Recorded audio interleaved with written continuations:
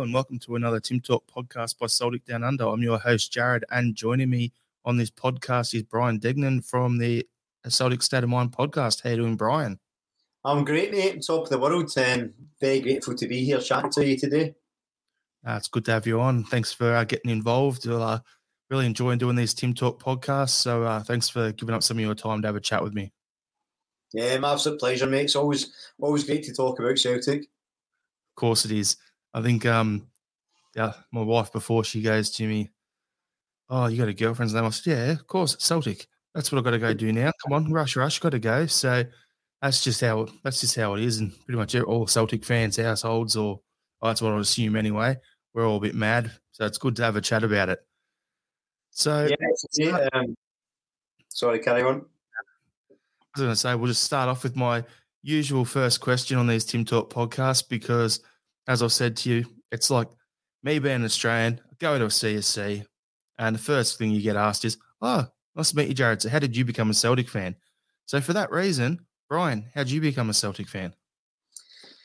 It's interesting. I was having to think about this earlier, and the obvious answer is, the school I went to, most of the guys at school were Celtic fans. My mother was a Celtic fan. She's not a huge football fan, but in Glasgow, Celtic was a sort of, you were almost just part of Celtic. It was like a community thing. It was almost an ideal more than just a footballing thing. So the first question you got asked in Glasgow when you met someone new was, "What team do you support?"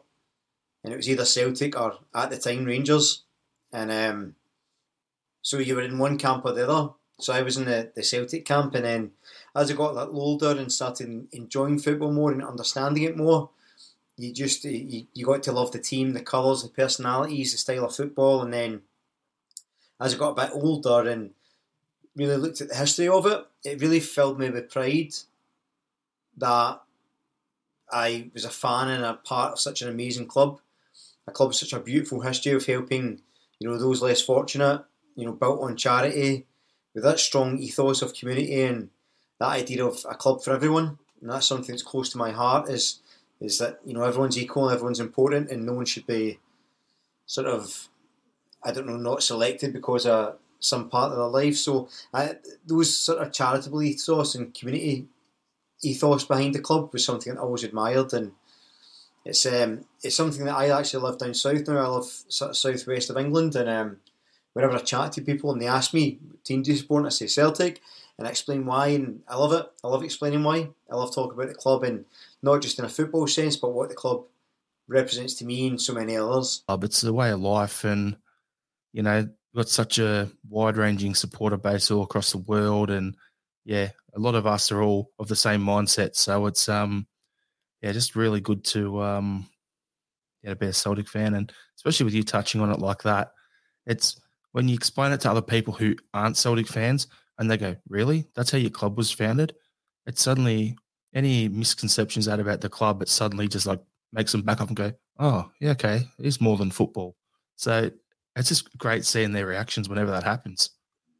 Yeah, and I'll tell you an amazing thing as well, actually. So my soon-to-be wife is Irish, but she was born in Ireland, raised in England, and so she didn't know anything about Celtic, not interested in sports of any kind. But when I met some of the in-laws, and they were like, "Oh, you're a Celtic fan?" I was like, "Yeah." And then suddenly we sort of knew what each other was about. We sort of could trade stories. They sort of talk about things, and it was just that amazing connection that I love so much. And there's just always that, bit of substance about the club that I don't think you can ever beat. It's unmatched anywhere. Maybe Barcelona is the only club with such a sort of,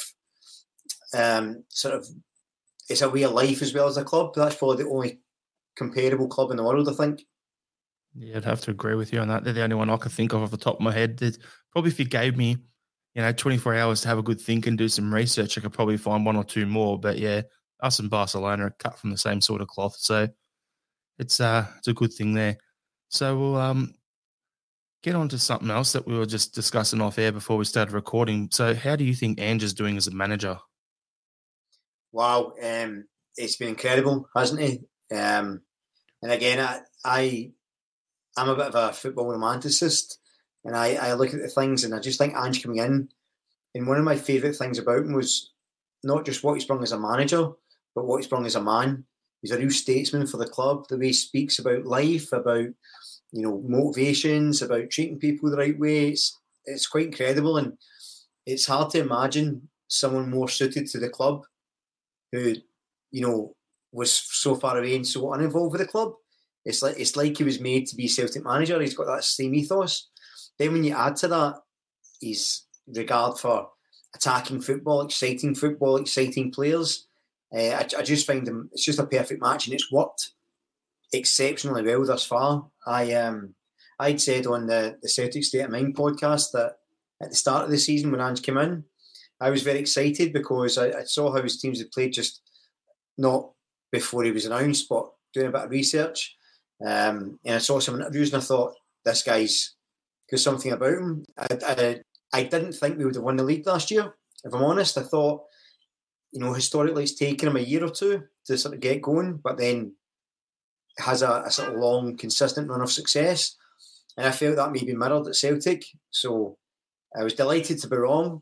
And I think I think the fact that he's 57 now, he's been a manager for like 26 years, and he still talks about how much he has to learn and improve. And if you're a player and you're hearing that for your boss, you can't help but want to improve. And it's the fact that, we're heading into the Champions League this year, and I know he's going to say, right, we're playing Real Madrid in the Champions League. Let's beat Real Madrid in the Champions League. Let's win every game. Let's go at it. We're Celtic Football Club.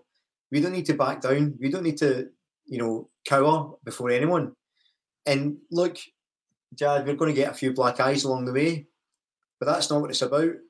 It's about learning, and it's about adapting, and about getting better, and it's about never stopping, as Ange says. And I just think that as a man and as a manager, he's been an incredible addition to Celtic's history now. It's funny you say that about a few black eyes or whatever, and he'll want to go and beat Real Madrid because I've got a nice little story for you. Way back in like 97, 98, he was manager at South Melbourne in the old NSL, won the league, won through as Oceania champions to go to the Club World Cup. And who did his team draw? Man United, the team that had just won with Beckham and all those guys. And they went out and had a fair even crack at it. And if my memory's right, I think it was only a 1-goal margin at the end of the game. And they actually went out there and full on did not back down. They had a fair income crack at him. So it was, he's been that way since when I was first starting watching him back in the 90s. So as you said, like he's a statesman, and I was sitting there going, I knew Ange would win the league, but I half expected if we're going to win the league, we'd do it in the second season, which is this season coming up. But then you hear Ange speak, and he said last season was like 2 seasons in one. So it was pre-January post. So I'm excited for it. It's happy days. And yeah, also what you said about the way he talks and he's one doing constant improvement. You hear Kelmack in the media during the week, and he's out there talking about constant improvement. He's still got more to learn that as well. And it's, it's the ethos and, what's important to Ange is rubbing off on everyone. If you've got the gaffer and the captain speaking the same way, then that's the club culture. And culture, I'm so glad you said culture, because that's another thing that I was, when Neil Lennon left, and it was a bit of a disaster his last season, although it wouldn't tarnish his legacy in my opinion, but it was a bit of a disaster, and there was a culture of people not wanting to be there. Training wasn't up to par. People were fed up. And one of the things that Ange said, which is it's like reason 1040 why I love Ange Postecoglou, is because he said he doesn't hire players, he hires people. And he loves that, the dynamic, the type of human he wants at the club, the type of person he wants at the club. And that's someone like Calmack, like all these guys came in. And that's why I think they gel so quickly. And that's genius in its own way, to really identify how a group's going to merge together, how they're going to get on together, how they're going to encourage each other to work hard, challenge each other, be competitive without, spitting the dummy or, throwing in the towel. So I think that's a really underestimated part of management. And he's instilled a culture so quickly. And I don't know, excuse my ignorance, but as far as I'm aware, this is the most games he's ever played and managed in a season, I think. Yeah, it would be. The Australian and Japanese leagues are both shorter, aren't they? Or there's less games. The Australian league definitely is. He's probably done the equivalent of 2 A-League seasons in 1 year at Celtic. Yeah, I think that's the same with the J-League. And the J-League's not as short, but it is, I think it's about 36 games or something like that, where our league's 27 or 28 plus finals. So it's amazing even to consider that he squeezed two league seasons into one, according to him. He's also managed, it came there single-handedly, recruited all these players, changed the structure behind the scenes, and managed more games than he's ever managed before, and still won 2 trophies. It's. I don't think it can be underestimated, and it's great as well. It's great to see that the excitement in the Australian media. I love the sort of the passion and you can see how much more relaxed he is when he talks to you guys than sometimes he does with the Scottish media, who in general are great. And it's just wonderful to see that engagement and that sort of extra profile as well. So you don't have to tell me about the Aussie media. I'm loving actually being able to find a lot more Celtic content over here than having to go fishing and look at all the red top newspapers and stuff like that online now over in Scotland. So yeah, it's great. But the thing with Ange, when he just seems more relaxed talking to our guys, and it's probably because it's the same sort of culture. He knows and trusts a lot of the people he's talking to a lot more. But the other thing that you just touched on was about Ange changing the structure behind the scenes. So it ties me into the next thing I wanted to ask you. So what's your take on the club structure, and what do you think is going well? What do you think needs to improve? So this is a bit of a bugbear of mine. This is something that I've been harping on about for quite a few years, actually. So I think the club should be run similar to the way Dortmund, Brentford, Leipzig, Salzburg, those type of clubs are run, where you've got a continuity from academy to first team. What I mean by that is you've got a style of play that you stick with. You recruit players of a certain mould that fit that style. You've got all the best staff, data analysts, recruitment. You get someone overseeing all that, and then the coach can kind of not come and go, but even if the coach leaves, the club ethos, the style, the system is still pretty much the same. You saw it with Jurgen Klopp's a great example of that. And then Tuchel at Chelsea, they came from that system. And the clubs they managed, when they left, the clubs didn't crumble and fall apart and go back 10 years. They sort of carried on because they had that. So we look at Celtic at the moment, I feel like Ange is sort of bringing that in. So the academy players that are there, I'm not sure. I think they need a bit of recruitment at academy level, but they're playing a similar way to the first team. So if there's an injury crisis, if there's something goes wrong, in theory they can step straight in. He's also got Mark Lawwell, who is head of recruitment and scouting for the City Group, which is obviously huge. And to get him, I think it's a big coup, but I think it's actually a really good move for the club. It's been a bit controversial because he's Peter Lawwell's son, but I think it's a great move. I think he'll sort of be that overseer and help with that recruitment. I think we've got the data analyst from Benfica, I think. Ortega, the guy's name is. We've got Anton McElhone, who was Tottenham's fitness coach. He's our head of sports science. So you can see he's put these things in place to give the players the best chance to be the best they can be. And it's sort of modernised the club almost on the sly. He's kind of done it in the background, just gradually. And the fact he's bringing Harry Kewell, and he's also looking at more sort of data positions and analyst roles recruiting this summer, it shows that the club's getting up to speed. Celtic have been a sort of massive club, but ran a little bit analog in a digital world at times. I agree on that, Brian, because like you're saying there is I think I agree with everything you're saying, and I think where he's being clever is end of last season a lot of players left, right? So we reduced our wage bill. Then you got a couple of big earners like Bitton and Rogic moving on, reduce your wage bill. If we were spending 60 million on player wages, and you look at a club like Ajax only paying 45 million a year, and they're doing well in the Champions League, there's that 15 million that's allocated wrong. I'd rather put that into the back of house stuff.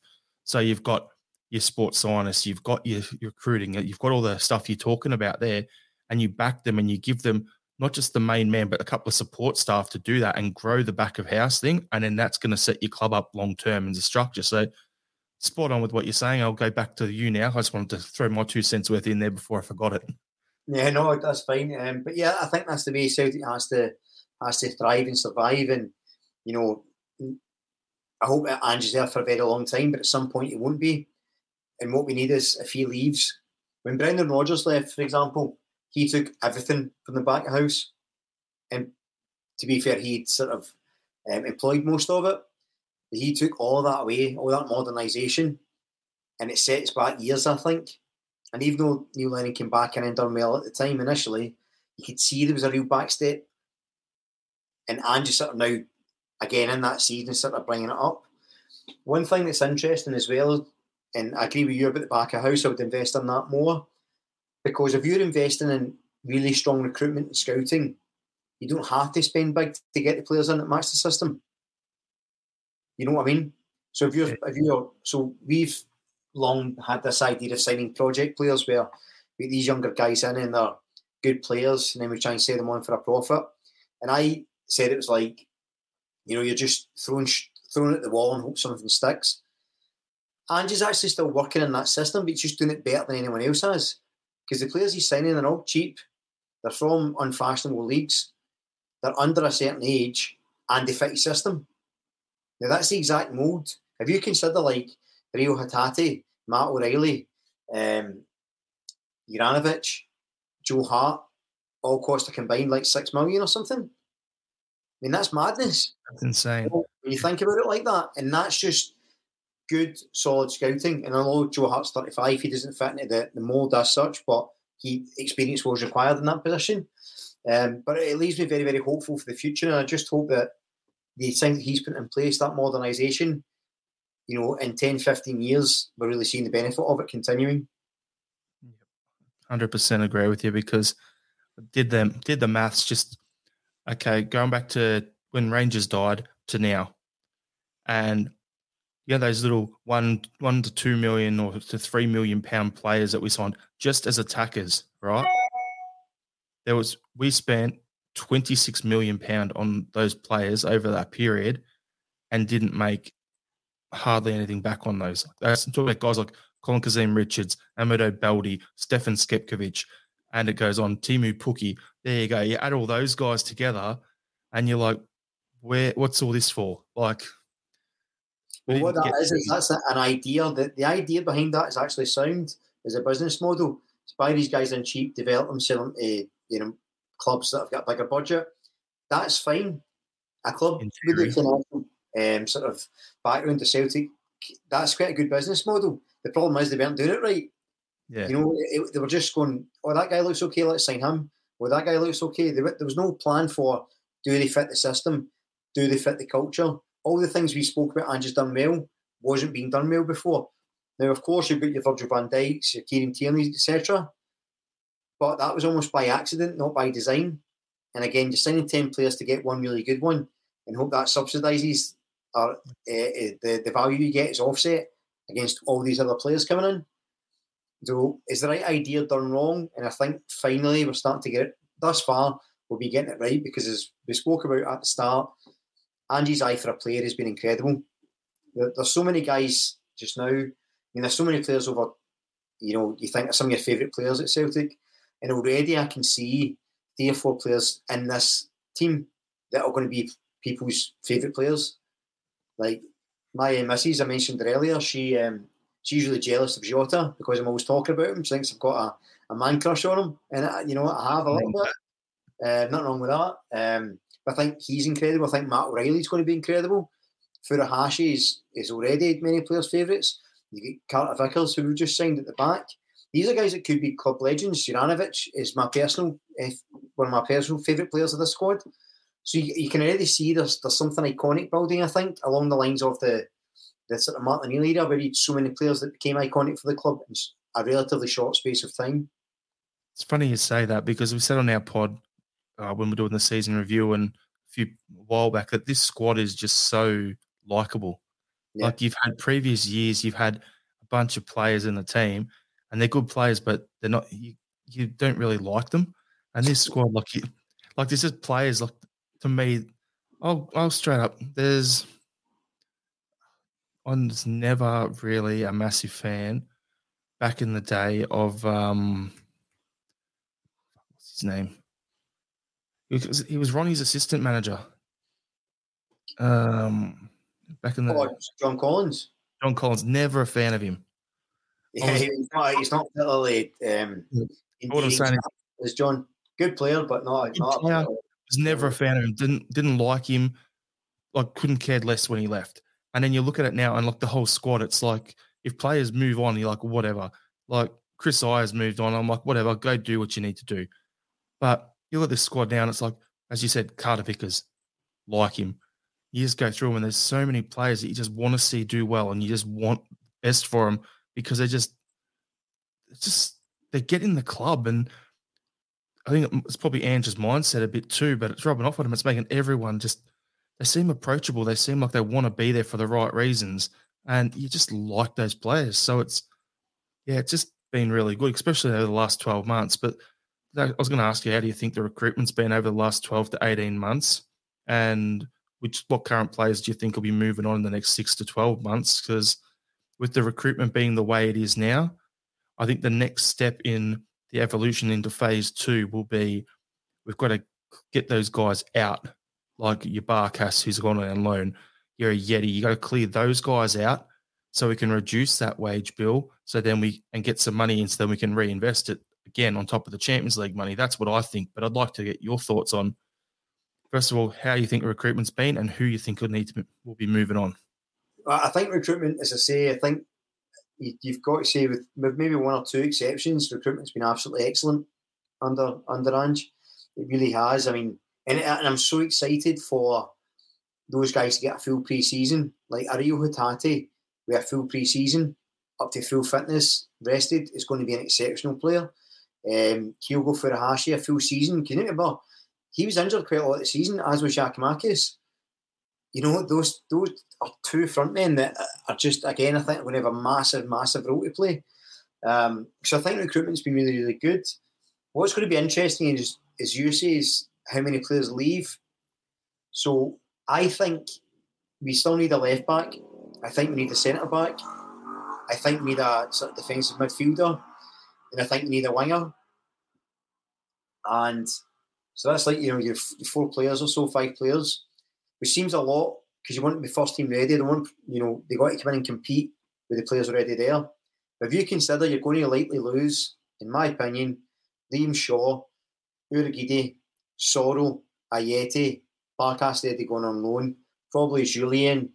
There's already been a few players released, Mikey Johnson, Karamo Kudumbele, they might all go. So, that's 9 players just there, aside from any other releases. They're going to get that wage bill down. Plus, we've got the Champions League money. Plus, I think what we may do is similar to what we've done with Jota and Carter Vickers that season. I think we may get players on loan with a buyout clause so that we actually don't pay for them for next season. Yeah, I think they'd be quite clever with that as well. They'll use that system well, which they've done well getting Carter Vickers. Jota's keeping us all on tender hooks, but it is looking likely he'll sign as well. I say it's like putting them on, store credit. That's the way I describe it. It's a good way to sign them though, because try before you buy. And like you look at the 3 guys we had an agreement with Maeda straight up that it was an obligation, so that's fine. The other 2 guys have done well, and as you said, yeah, I agree with you on all those positions. Defensive midfielder, I think, is one that is underrated, especially with Bitton moving on, because we've got McCarthy, we've got Itaguchi there who could play that position. But then a Champions League, are they going to be up to that level? That's what my question is, because I would like Callum McGregor not to play as a number 6. I want to push him back into an 8 because that's his natural position. We've got Turnbull, we've got 2 10s, we've got Turnbull and we've got O'Reilly. We have Hatate and McGregor playing the 8 spot, and then we have 2 guys playing the 6, whether that's Souza and Itaguchi. Then we've got depth, which is what we need, and we've got options. We need I think we need a left back, yes, but do a European quality one, like the way we did it right back with Juranovic. So he'll be someone. Taylor's good enough for the league, and he's improved a lot. But I think we need something above that for Champions League. We need a left-sided centre-back. Ko Itakura is the ideal candidate because he can also play defensive midfielder if need, but I think he's the ideal candidate there. And then Sean on our podcast this week said that I was like, do we need a third striker, especially if a Yeti moves on? And because I've been thinking in my head, Maeda is your winger. But he goes, no, Maeda is playing on the wing because that's his natural position, but he's also your third striker. If those guys are out, you'd put him at striker, so you'd need to bring in another guy to play in that left. Because otherwise you'd move Jota across and then you've got a Abada to go play on the right. So you've still got options. But the other thing is, remember, is Abada can play as a striker as well. Yeah. So if you had a real crisis, he can move there. If you get desperate, so can Jamesy Forrest. So there you go. We've got options. Yes, Jamesy Forrest. The other thing to remember as well is, if you look at the type of wingers we've got at the club just now, Maeda and Abada are quite similar in that they're not your traditional winger. They're almost more like a second striker coming in. So if you look at when Jota, say, on the left, if he's crossing Kyogo and Abada. One runs front post, one runs back post. Yep. But the problem is we don't really have another traditional style winger other than Jota. James Forrest is there, but I think he's winged it down a little bit. I think he's more just for emergencies and maybe squad continuity. So you need another Jota-like player who can sort of switch. So you've got Maeda, Jota, Abada, and X. So I totally agree with your colleague, I think. A left winger and a traditional sort of winger. We were linked with the boy, I can't remember what his name is, the Norwegian guy that plays for Bodo Glimt, the left winger. That's the fella. So we're linked with him. He may be a good prospect, but apparently he's agreed to move to somewhere in Italy, I think it was, or France or something. Yeah. Come to Glasgow. Don't need to go to Italy or France. Come to Glasgow. That's better. It's more fun. Come to sunny Glasgow. It's an upgrade on being up in the Arctic Circle. Yeah. You'll get a tan, mate. No, it's but there's a guy I think who'd be a good potential young signing that you could put as that winger, but then you could get from the A-League over here, which is Marco Tilio, who's thereabouts with the Australian national team. I think he'd be a good sort. He reminds me of a slightly more technical version of Daniel Arzani before he got injured. So he's one that I think could come in and do a job. However, he's Melbourne City, so he's part of that City group. Mark Law will know all about him, that sort of thing.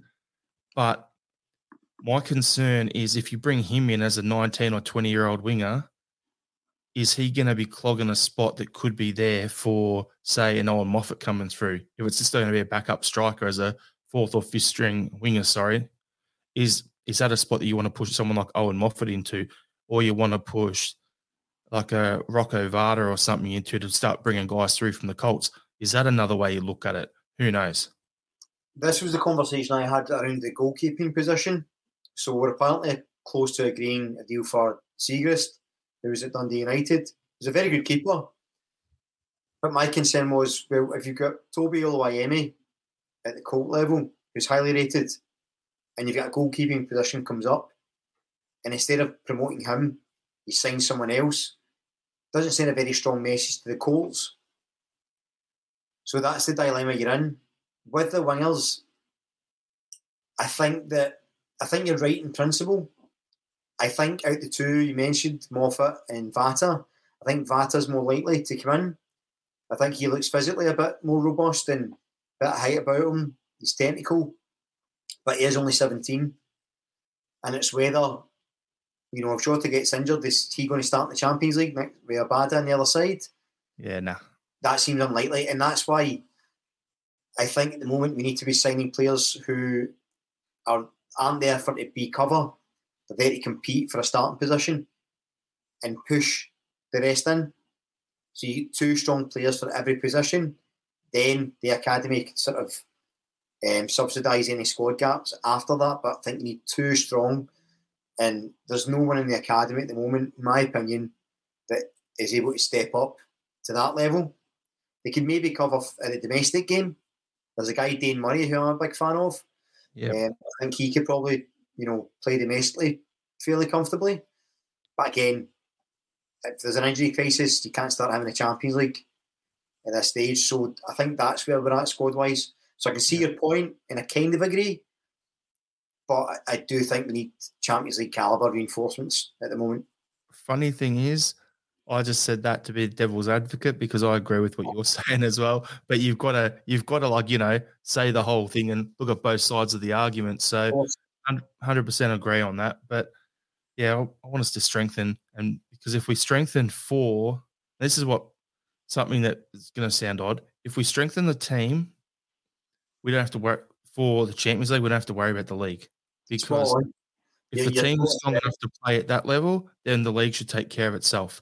Yep, and absolutely. when we're constantly doing squad fillers just as backups or whatever, then that's where situations happen where, we don't qualify for Champions League year on year. So I'd rather do what you're saying, go and sign guys there and then worry about the rest after that. But with Toby, just quickly before you kick on to the next topic, is I think Siegrist coming in would actually make sense because I'm not a massive fan of Bain.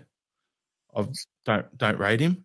However, because if you look at it now, if Hart got hurt and you're going into a Champions League game and you had to either put Bain in goal or Toby in goal, how would you feel? I'll put Toby in, but that's because I don't rate Bain either, really. Yeah. So if you got Siegrist or Toby, what would you do? Siegrist.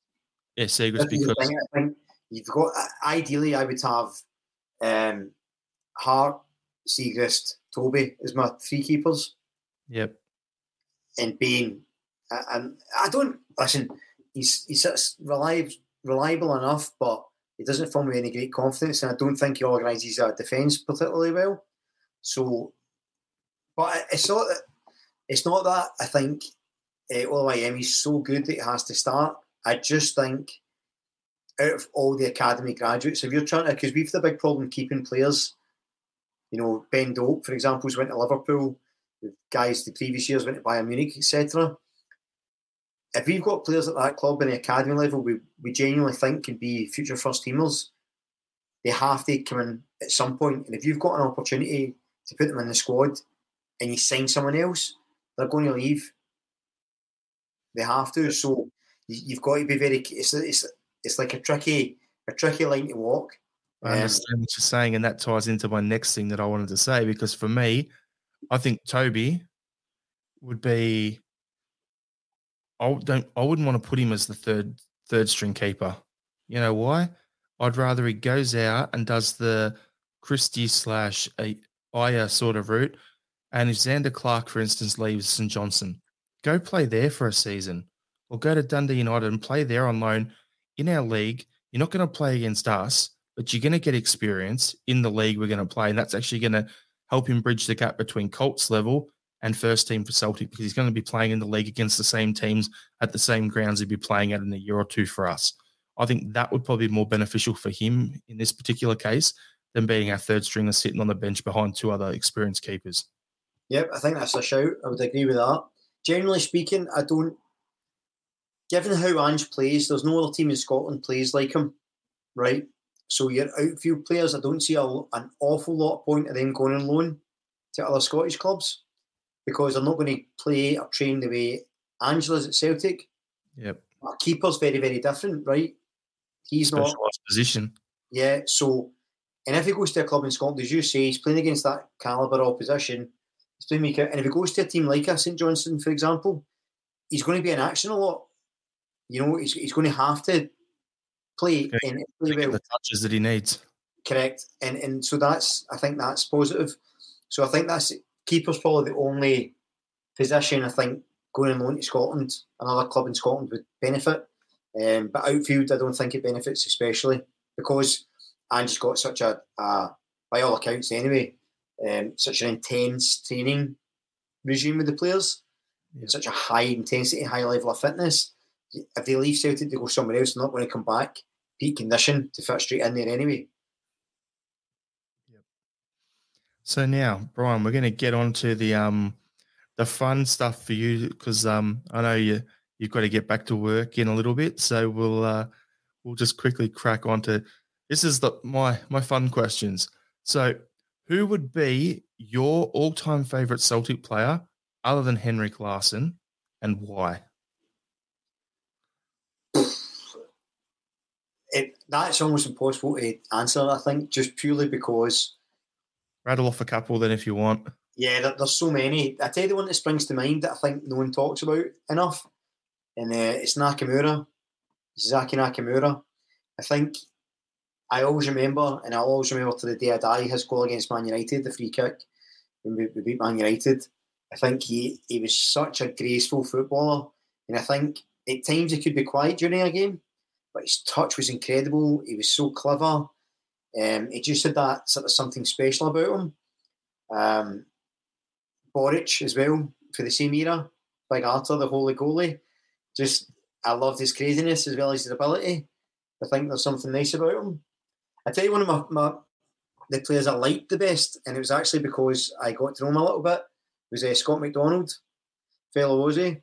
And he was at Celtic not only because I think he was a bit of a surprise package during that same era under Strachan, but he's also one of the nicest guys alive as well. He was a great dude. So shout out to Scotty.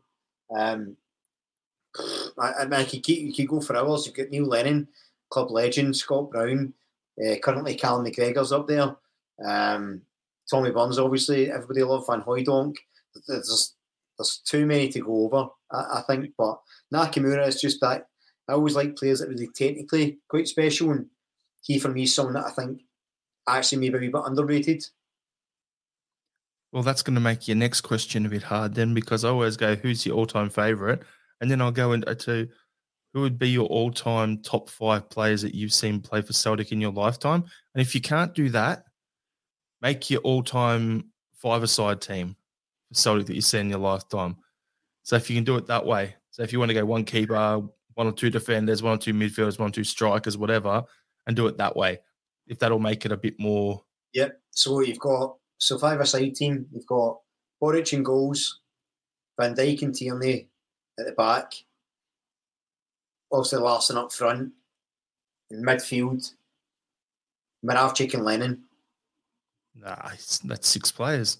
Oh, shit, I forget 5 outfield. Or are you going to say no keeper and just go and outscore everyone? Yeah. Listen, you get that outfield team though, so we'll go again. We'll go Boric, Van Dijk, Lennon, Moravcik, Larsson. Nice. There you go. Kieran Tierney's your 6th man on the bench. Happy days. All right. What would be some of the most memorable games that you have seen Celtic play, and what's so memorable about them to you? Just go 1 or 2 if you want. So the one that always springs to mind, and I mentioned them earlier, was when Scott McDonald scored the winner against AC Milan at Parkhead last minute.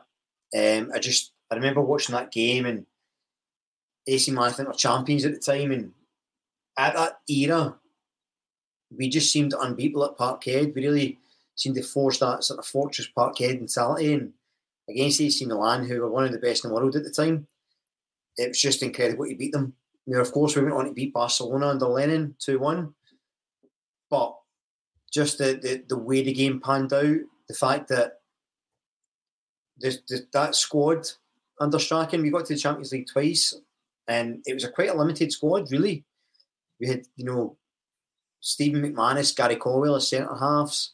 We had Paul Hartley, midfield. Beside guys like Barry Robson, Scott McDonald. These weren't household names, and yet we went to the last 16 in Champions League twice. And there's just something about that era I sort of love. So the AC Milan game, certainly. The Manchester United Celtic away game, we lost 3-2.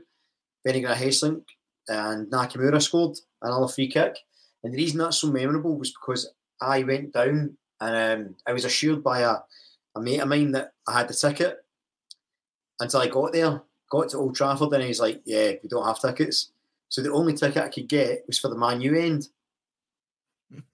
which would have been fine if I wasn't caked in green and white with like a big shamrock hat, and I'd had a few drinks that day, and I was just in this sea of red, and we scored first, and I remember the crowd sort of turning and looking round at me, and it was a bit of an experience to say the least. But Did you fly on pisses or what did you do?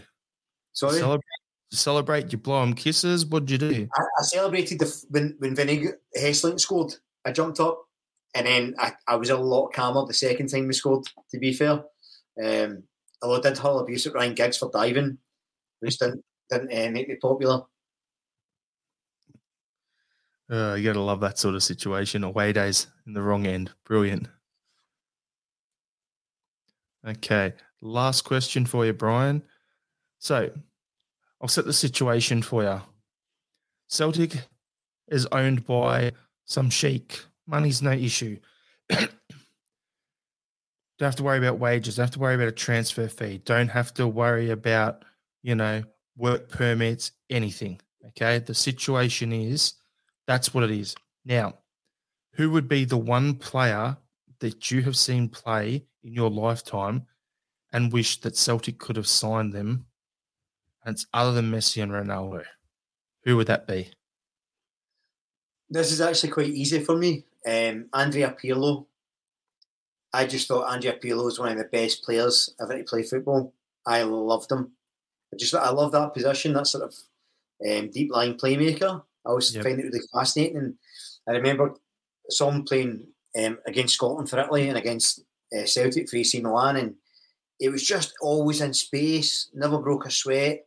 He did the big long hair, and it never looked out of place. He just never looked hassled. That time on the ball, yeah. Oh man, his passing range was incredible, and I just think if you had a guy like that at Celtic, just picking up balls and pinging them over to your creative players, just incredible.